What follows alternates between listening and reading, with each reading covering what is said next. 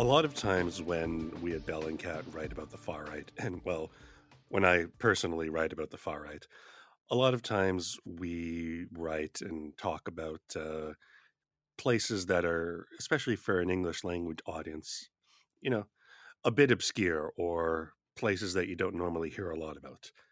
That's that's really not what this episode is about. We are talking today about Germany. So rather than a smaller country within Europe or a small movement or something like that, we're talking about the largest country in the EU. We're talking about a German language sphere.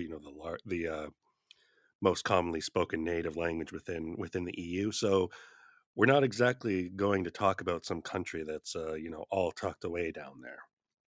So Germany has long had some pretty robust far right scenes, to put it politely.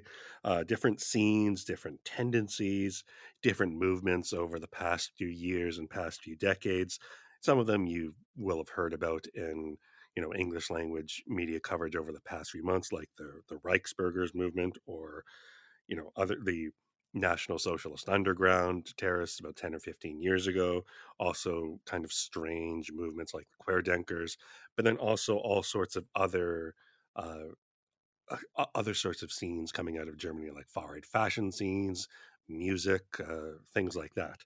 And I know, as somebody who has reported, obviously, a lot about the far right across Europe, I maybe haven't spent a lot of time in Germany reporting from Germany, but wherever I've covered the far right, when I've gone either even before my time at Bellingcat to cover and photograph and write about far right events, uh, there's always, whether it's in a place like Bulgaria or Belgium or Budapest. Those are three examples of articles that I've done in places that are obviously not Germany, but they're in those and other places. There's always some German connection. There's always some German group there. There's always some international network involved, like Hammerskins or some other. There's always some German connection.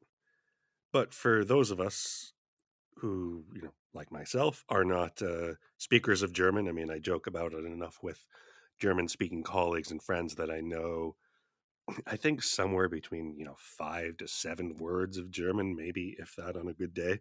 But jokes aside, even though there is a lot written about and discussed within a German language context about the far right and a ton of knowledge, I don't think it necessarily gets out to a broader and especially English language speaking audience. There is, for those of us who haven't researched much about the country or lived in the country, or really have only been there on vacations or to visit friends or to do for some work events, there's a lot that we can miss. And to be fair, there is a lot to digest. So that's why for this episode of the Bell and Cat Monitoring Podcast, I turned to Una Titz from the Amadeu Antonio Foundation in Germany. They are a foundation that researches and combats the far right, racism, and anti-Semitism.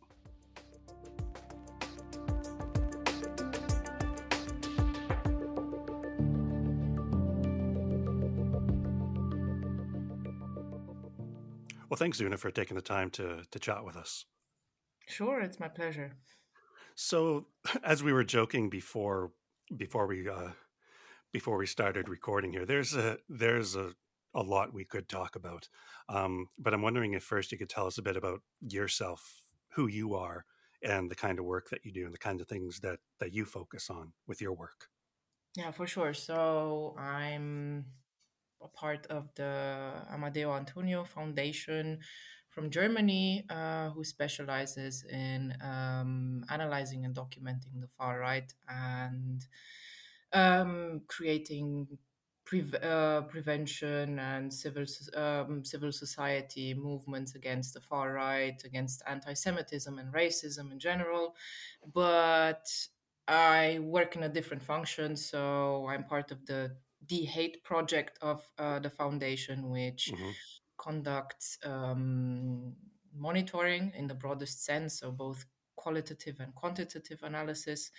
And this implies that we're kind of systematically recording and documenting all Hmm. far right and populist phenomena on the internet from the German region, but also from Austria and Switzerland, Mm-hmm. because we've seen a lot of migration of far right actors or even foreign actors trying to enter the German sphere. So it's Mm-hmm. interconnected.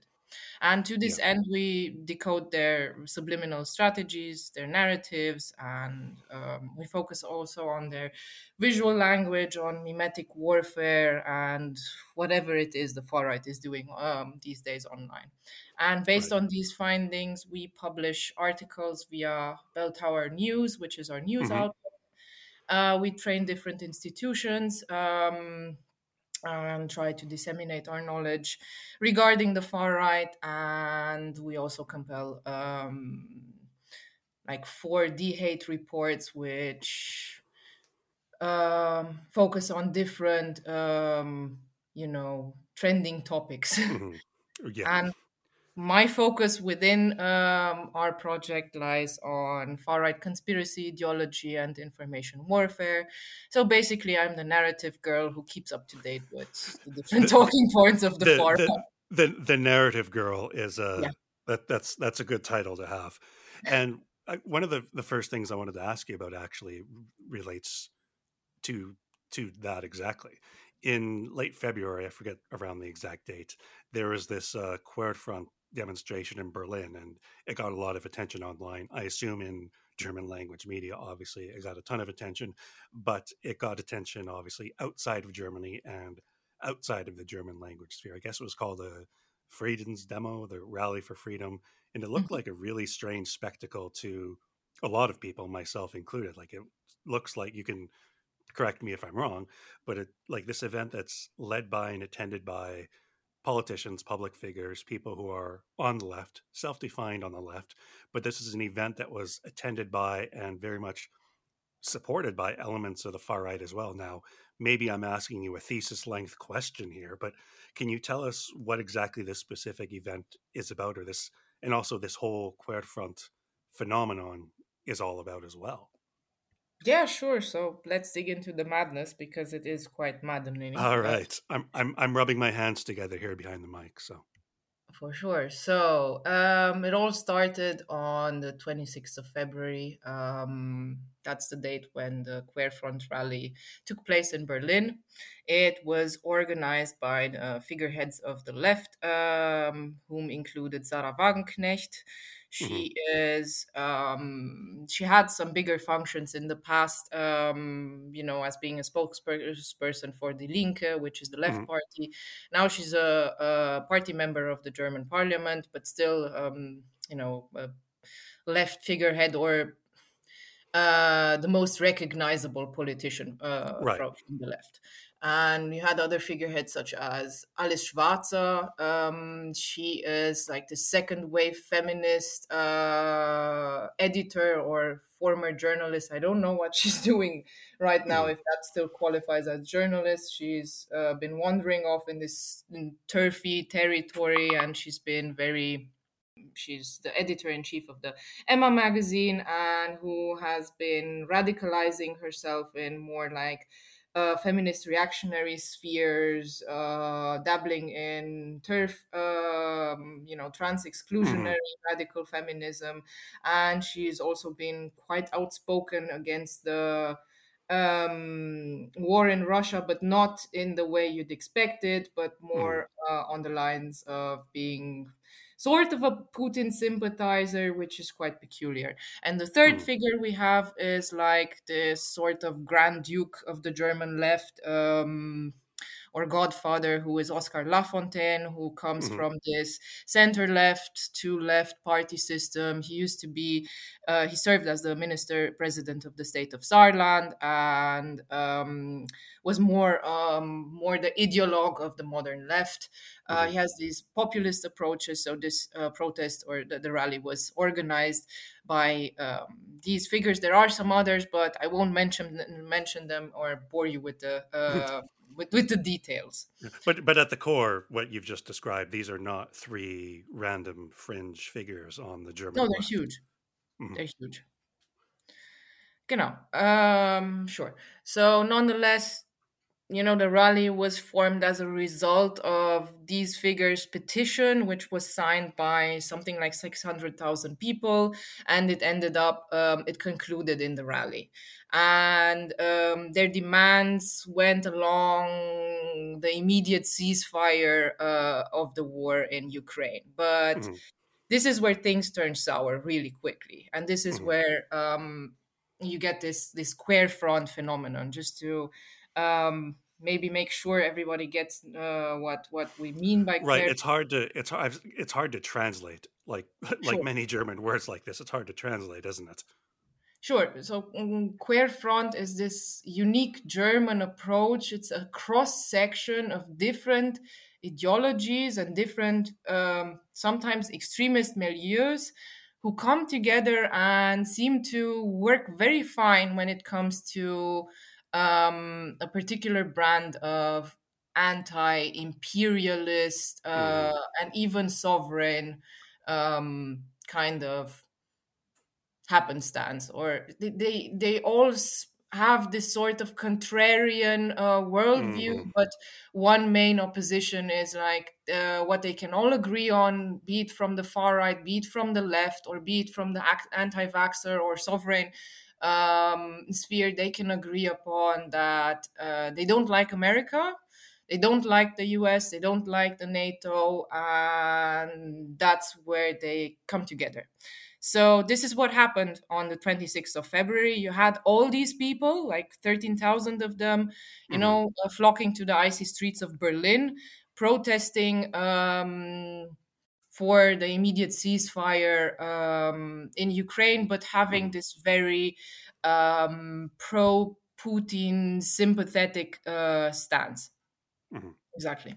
And their common goal was that they all managed to agree on their anti-Americanism, on their approval of Putin, and they managed to frame Ukraine as some sort of U.S. proxy war against Russia, which also is a very old German stance. It happens to work very well with a German sentiment of trying to get along with Russia and even Hmm. portraying Russia as some sort of ally in the actual war against American imperialism.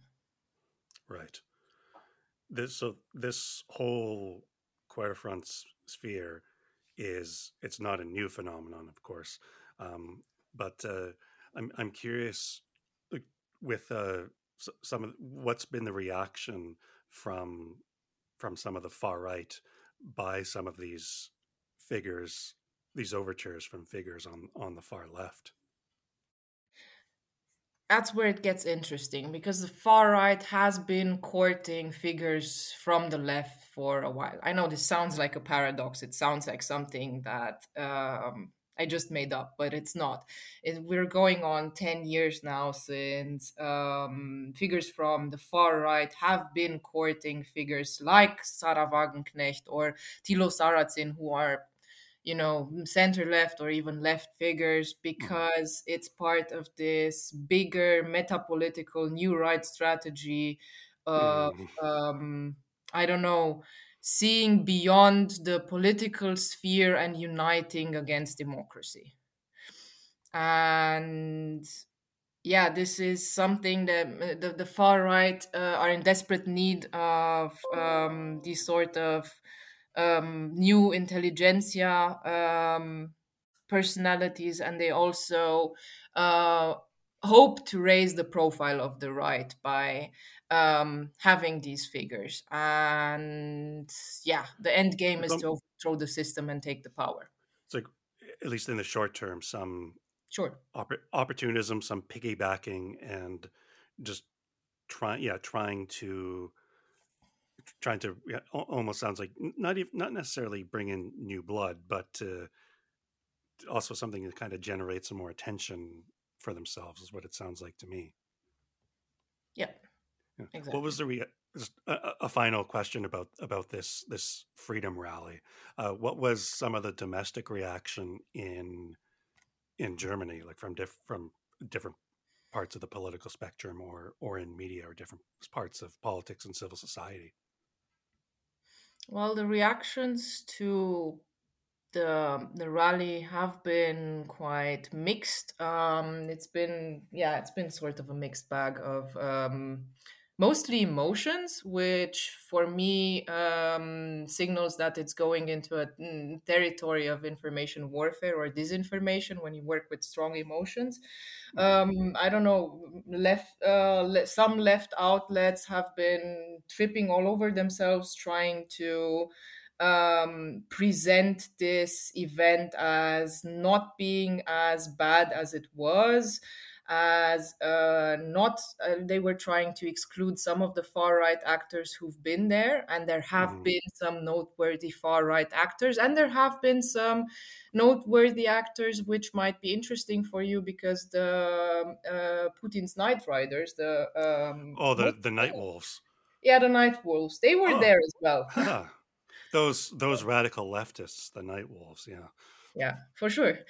Um, so then you had some moderate reactions, and you had, the big German newspapers such as Der Spiegel who were condemning the rally, and a lot of figures from the left have been boycotting the protest as well, because it signifies something. It's a break with German tradition of not speaking to the right and not Right. organizing with the right, and having this stance. And Sarah Wagenknecht did everything, but she was very welcoming to all figures who are against the war in Ukraine, but mostly who are against Americans. And she said that she has no issues if it comes to protesting with some figures, which might be unpleasant, because it's better than to protest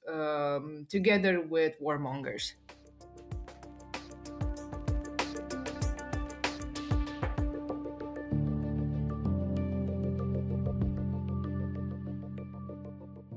It's there's a lot more that we could dive into with this, or even more diving into some dissection of the complicated nature of the German left, which I do not really want to get into because that will probably be pretty bad. But one another thing I wanted to really discuss with you was this. You know, what are we going to call it? This so-called coup attempt that took place in December. I think listeners will remember because, well, I mean, it made a ton of international news back in December when there were multiple arrests, maybe dozens, something like that, for of a group of so-called Reichsbürgers, a group of far right conspiracists led by, among other folks, an obscure aristocrat, a former judge and parliamentarian for the far right Alternative for Germany party, the AfD. And I mean, on the one hand, to those of us, well, I think to many of us outside Germany, it looked, well, maybe inside Germany too, it looked so, on the one hand, so laughable and clownish. Like it was literally the butt of jokes, this weird coup attempting to be led by some no name wannabe aristocrat. But on the other hand, the fact that these people are as ridiculous as some of them were, the fact that they had access and to weapons and were planning some potentially very violent things, it's indicative of something potentially quite dangerous beneath the surface, isn't it? Sure. I mean, we could start off with the jokes and get into the serious part. That's a good way to do it. Yeah. um, just to sum it up, I think it's a joke in itself, but then again, it's a very serious business. Back in the summer of 2022, you have this disgruntled small town aristocrat called Heinrich the 13th, of Prince Royce, who Mhm. decided he no longer wanted to accept being forgotten, and he tried to take matters in his own hands, for his family who lost their property after the end of the Second World War, for simply being enthusiastic members of the NSDAP and for serving in the Wehrmacht. So he felt betrayed by, yeah, democracy. to put it lightly. Hmm. And you have this figure who, comes from a blue blood family. His family kind of othered him or estranged him for his outlandish conspiracy views, and he took matters in his own hands, and it escalated, and he planned a coup which was super detailed. His plan included staging a government coup before Christmas, taking hold of the government, storming the Bundestag, and then taking taking hold as the leader of a new Reich. And Hmm. for this, he had a so-called company of heroes, which included a former celebrity chef, a police chief. Oh, I forgot about the celebrity chef. Yes, I remember Yeah, you saying sure. that before. Yes. He wanted to become like this minister of culture, if I'm not mistaken. Yeah, that was his plan. Okay. Sure, and you have like former army general, a KSK special forces operative, Mhm. and even an AFD judge who was the member of the German Bundestag, and she still had her old Bundestag, permit. Identification. Or, Yeah, exactly. And this is how they planned to storm the Bundestag, by getting in with this old permit and taking stands. They managed to acquire quite some weaponry arsenal, and they mhm. also managed to bunker some gold. So they were quite prepared, and this ended up in the biggest raid organized by the German police in the history of the Federal Republic of Mhm. Germany. Um, these are a couple of people, but they did a lot of damage, and they come from this sovereign movement background, or we call it in Germany, we call it Reichsbürger Yeah, movement. that's something I wanted to ask you about because I think Sure. that's one of these things that's hard to, like I was saying before, not just a word in German, but a concept that kind of maybe has reference with the sovereign citizen movement in the United States and other places, but in its own way is a bit different. I mean, again, I don't want to ask you a thesis length question in the middle of this, but can you tell us a bit about who these Reichsburgers are? What do they actually believe in? Like, what's the core of their belief? Yeah, Reichsbürger, this is another particular German offshoot of something we've seen in other countries as well. The Reichsbürger ideology basically translates to German sovereignism, but at its core, the Reichsbürger are sort of sticklers for German history and do not consider Germany being part of a sovereign state. And they still consider that Germany has been occupied by the Allied forces since the end of the Second World War. Hence, they refuse to have anything. I know don't recognize the German state. They don't recognize any sort of bureaucratic measures. And Mhm. in the past, they've been called paper terrorists, because they've been very known to create their own or forge their own documents, from IDs up to birth certificates and you name it. But Mhm. right now we have, even though it's a heterogeneous movement, you have quite the organized milieu in Germany, who is highly dangerous, quite well trained, who have a lot of resources, who've started buying up villages and buying up property in parts of Germany, who have their own fictitious kings or sovereigns. Mhm. And they're also closely married with wider conspiracy movements. They dabble in esoteric beliefs and alternative medicine. Mhm. They're like the OG anti-vaxxers from Germany, and also they have a lot in common with QAnon. And they adopted a lot of things from QAnon, because Right. apparently Reichsbürger do like Trump for some reason. That it makes sense in their minds. How it makes sense, I guess. Sure.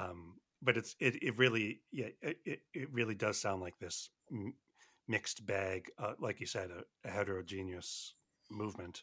but a mixed bag of influences from outside Germany, like QAnon, but then some very uniquely German attributes to it. I mean, the entire root of it, like you said, coming out of this conspiracy theory about the post World War II settlement. Yeah, and maybe to add, many of them hold far right beliefs, and many from the far right hold sympathies towards the Reichsbürger. So they sometimes overlap, and they work together very closely. We have former members of the NPD, which is like the Mm. German far right party, who also turned to being sovereign citizens. They've staged a couple of they had a couple of terrorist attempts in the past, and they became um, more violent as time passed on. And if you just look at the last 3 years, you see the number of Reichsbürger. You see Reichsbürger violence increasing dramatically, Mm. which also corresponds with the numbers of weapons being sold, because these are exactly the target audience. What makes them a bit special is that they don't have this sort of the age group or the peer group of the Reichsbürger in general is that you have people who are from 50 onwards. So you don't Right. have more of this youth held sort of energy of demonstrating against the system because you radicalize through your teens. No, Hmm. these are mostly disgruntled citizens who fall off the grid. And it also corresponds with our company of heroes here, or these disgruntled, the Reichsbürger network in question, which we've started off with, who also, came from all sorts of spheres of the German establishment. We have, the culinary chef, we have a high-ranking officer, decorated officer who's been active in Kosovo. You have a police chief, you have a former doctor. So these are not your typical extremists. Right, and I think that that's an impression I had from the outside of the entire Reichsbürger phenomenon, maybe similarly to a lot of the sovereign citizen movements or other QAnon-ish type elements in the United States or Canada or where I'm from or elsewhere. The sense I got was that the Reichsbürgers, like them, are not so much a young demographic. I mean, that's certainly I wouldn't certainly probably isn't the case entirely across the board, but I'm sure if there's any scholarly academic research on the age differences between people who are involved in Reichsbürger movements or subscribe to those ideologies compared to, say, football football hooliganism and the far right and people who get involved in combat sports, the age breakdown is probably going to be extremely different. Exactly. You have mostly older people. You can actually see this on their when you study the visual language, or even the content strategies they have. It's quite interesting because you see a milieu who is not very tech savvy in any way. Hmm. They're quite clumsy, and they sometimes even disclose their plans, because this was the case with this situation we had on with the planned coup for the 7th of December. The former KSK special officer was hold up somewhere in, I don't know, I think he was in Ibiza or something, or Hmm. Mallorca, I'm not sure. And he was disclosing his plans via Odyssey in an open for all video. And I've studied similar, to these guys, another group which was adjacent, who've used funny euphemisms, or they thought they were quite savvy. And these were other guys who were planning an attack on the German energy grid, and they came up with code words for the attack, which were along the way of hosting a party, bringing fireworks to it. So it's not really. Well, that's such a tough code to crack there. I mean, Sure, I've cracked the Enigma code on that. Yeah, yeah, it was. exactly. And I think like that's a good way to when you talk about this. I wasn't actually aware of this, but it unfortunately does make sense how their visuals and I guess by extension their aesthetics and the way they communicate are certainly going to be very different from the kinds of far right that I focus on and the ones that I am a bit familiar with from the German context, which is more the transnational, especially combat sports and far right fashion sphere. I mean, when we talk about aesthetics, there, I'm sure it's a completely different universe.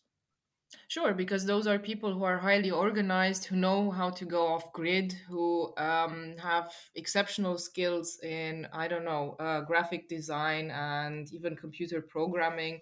Whereas our guys, they seem. There's a term for it. It's called boomer. It's like this Yes, boomer that's aesthetic. yeah.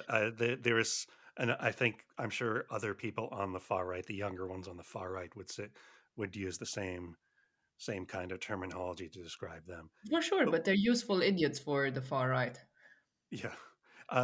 Well, I think maybe a bit related to that. One thing I wanted to also ask about was something that I noticed, on the day of the arrests in December. I remember sitting at my desk and following it, trying to, following English language articles, following what some of my German speaking colleagues were able to quickly translate and tell me. But one of the things that struck me was hearing about and seeing that the all the arrests were basically known to a lot of German media ahead of time. I think there were a number of journalists on Twitter that day in Germany who said, like, yeah, we've all of us know that these arrests have been coming for a week. And I thought that was something, well, a bit strange in terms of that this was the arrests even on the day of seemed to be from the authorities a very deliberately stage managed process. Like, am I out to lunch and thinking that, or what exactly has gone on around that?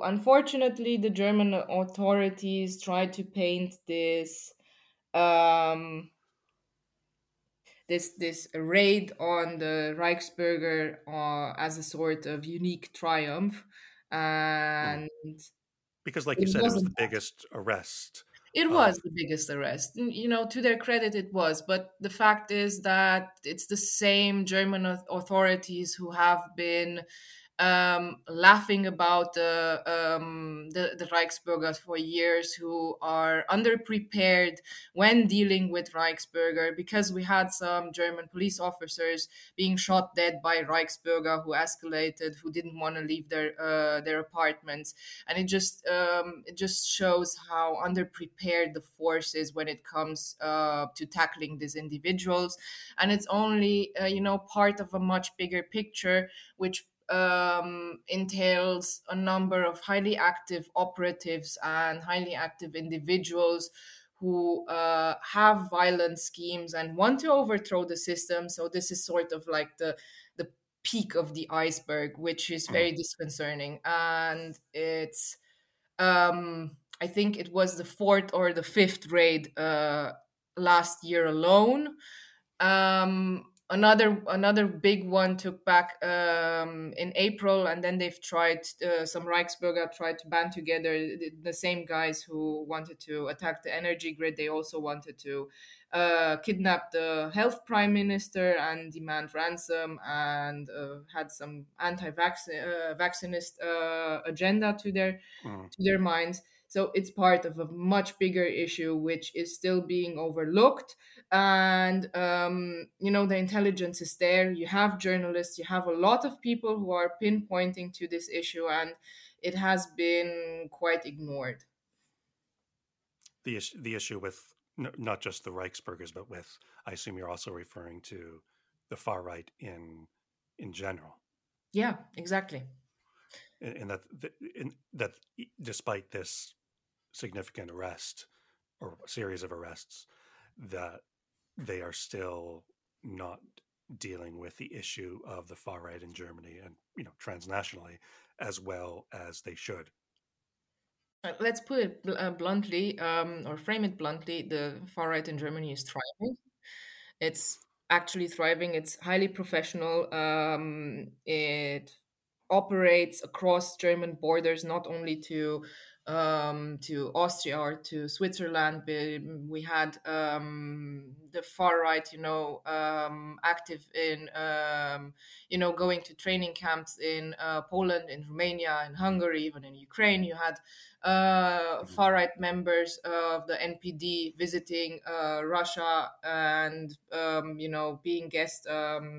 Visiting the Rodina party, you had new Mhm. right figureheads such as Martin Sellner and his wife Brittany Sellner attending the Moscow Youth Conference together with Maria Sharova. These are the same persons who also had connections to Tarrant, the terrorist from Christchurch. You have Mhm. them connecting within Sweden, building their networks there. So there's a lot which is not being done. There's a lot which has to be done. You have a very well connected network of far right actors who created a lot of havoc not long ago with the National Socialist Underground Mhm. documents, which still haven't been fully recovered as to, paint a whole picture of what actually happened there and if this terrorist network is still active. Spoiler alert, yes, it is. It still is active. Yeah. And this is Well, just that's not particularly reassuring, but yeah, it's not. It's just scraping, um, the at at the edges of what it is of what far right ideology means in Germany, because we joke around within the foundation and say there's far right offshoot for everything. So from German National Socialist black metal metalers in Germany to mixed Mhm. martial artists to hipster right, you name it, you have everything there. Yeah, that's you're that's those are some of the people I've come across in my work. I think, as you know, um, looking ahead to the rest of 2023. I mean, I think you've just spoken to some of this. Is there anything that really stands out to you from the German far right that the rest of us, in other words, like people like me outside Germany and who are less familiar with the German political and social context, are there particular things from the German far right that we should pay particular attention to over the next few months, over the rest of the year? I think that the German far right, maybe as a an opposing factor, maybe to the US far right, or what they've mainstreamed more efficiently. What we're seeing right now is with the square front phenomenon, that they're trying to forge new alliances with other disgruntled citizens, that they're trying to, in their mainstreaming efforts, they're provoking to, through identity politics and culture warfare. They haven't been that that keen on presenting themselves as they're trying to play this sort of hide and seek game of you're a Nazi, not no, you're a Nazi, I'm not a Nazi, we are not far right, we're actually just concerned citizens. They're forging alliances in this manner across the board, and they haven't been as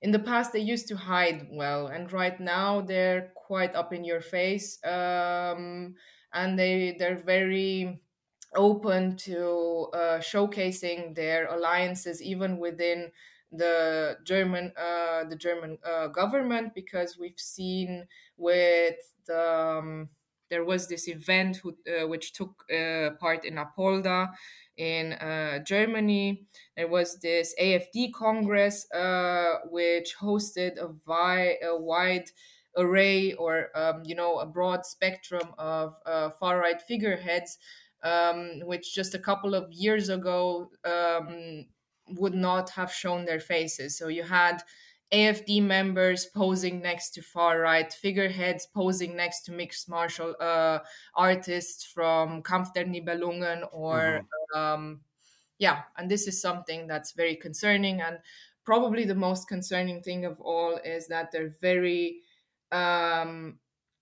they're doing very well right now in terms of audience reach, because they've managed to build up an alternative media landscape.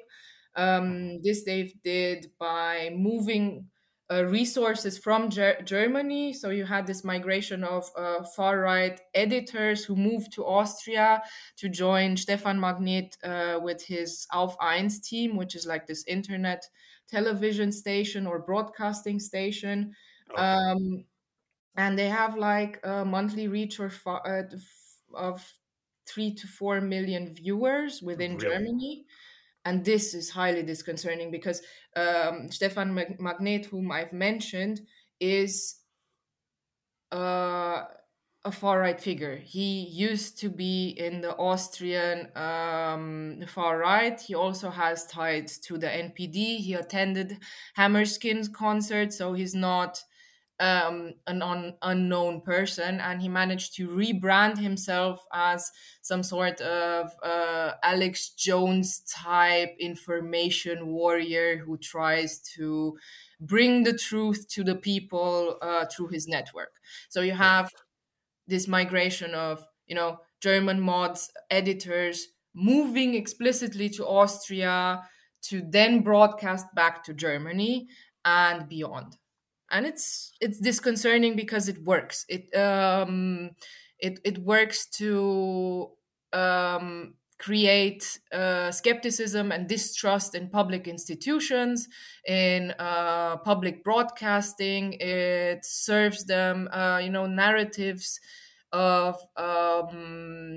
fear mongering and anti-Semitism have been going viral in Germany, and we've been talking about things which a couple of years ago would have been unthinkable in Germany. Oh, So they're really? being popularized again.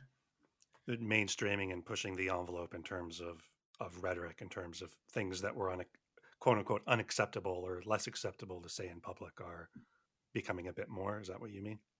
Yeah, Oh, the far right has managed to create this sphere in which it seems to be okay to question the Holocaust, to question Germany's involvement or abuse and violence of the Second World War and its genocidal history. They've managed to popularize the "I'm just asking questions" historical revisionist brand.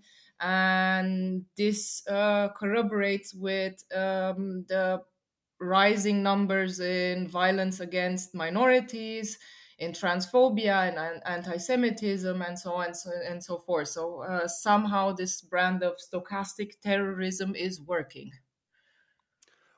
once again, it's not particularly reassuring to hear this, but on the other hand, I appreciate you coming on here to not just enlighten me personally, but everybody who may or may not have varying levels of knowledge or understanding about the far right in Germany, which, as I think, as we said at the beginning, could be its own multiple books, or probably needs to be. So, thanks very much, Una. For sure.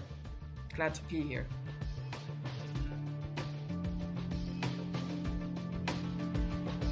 Thank you for listening to this episode of the Bellingcat Monitoring Podcast. If you want to keep up with what the far right is up to around the world, make sure to follow the Bellingcat Monitoring Project on Twitter @BCatMonitoring and on Bellingcat.com. The Bellingcat Monitoring Podcast is produced by Michael Coburn and Giancarlo Fiorella for Stichting Bellingcat. The music you've heard is titled Glowing Vitality by Dream Cave, courtesy of Epidemic Sound.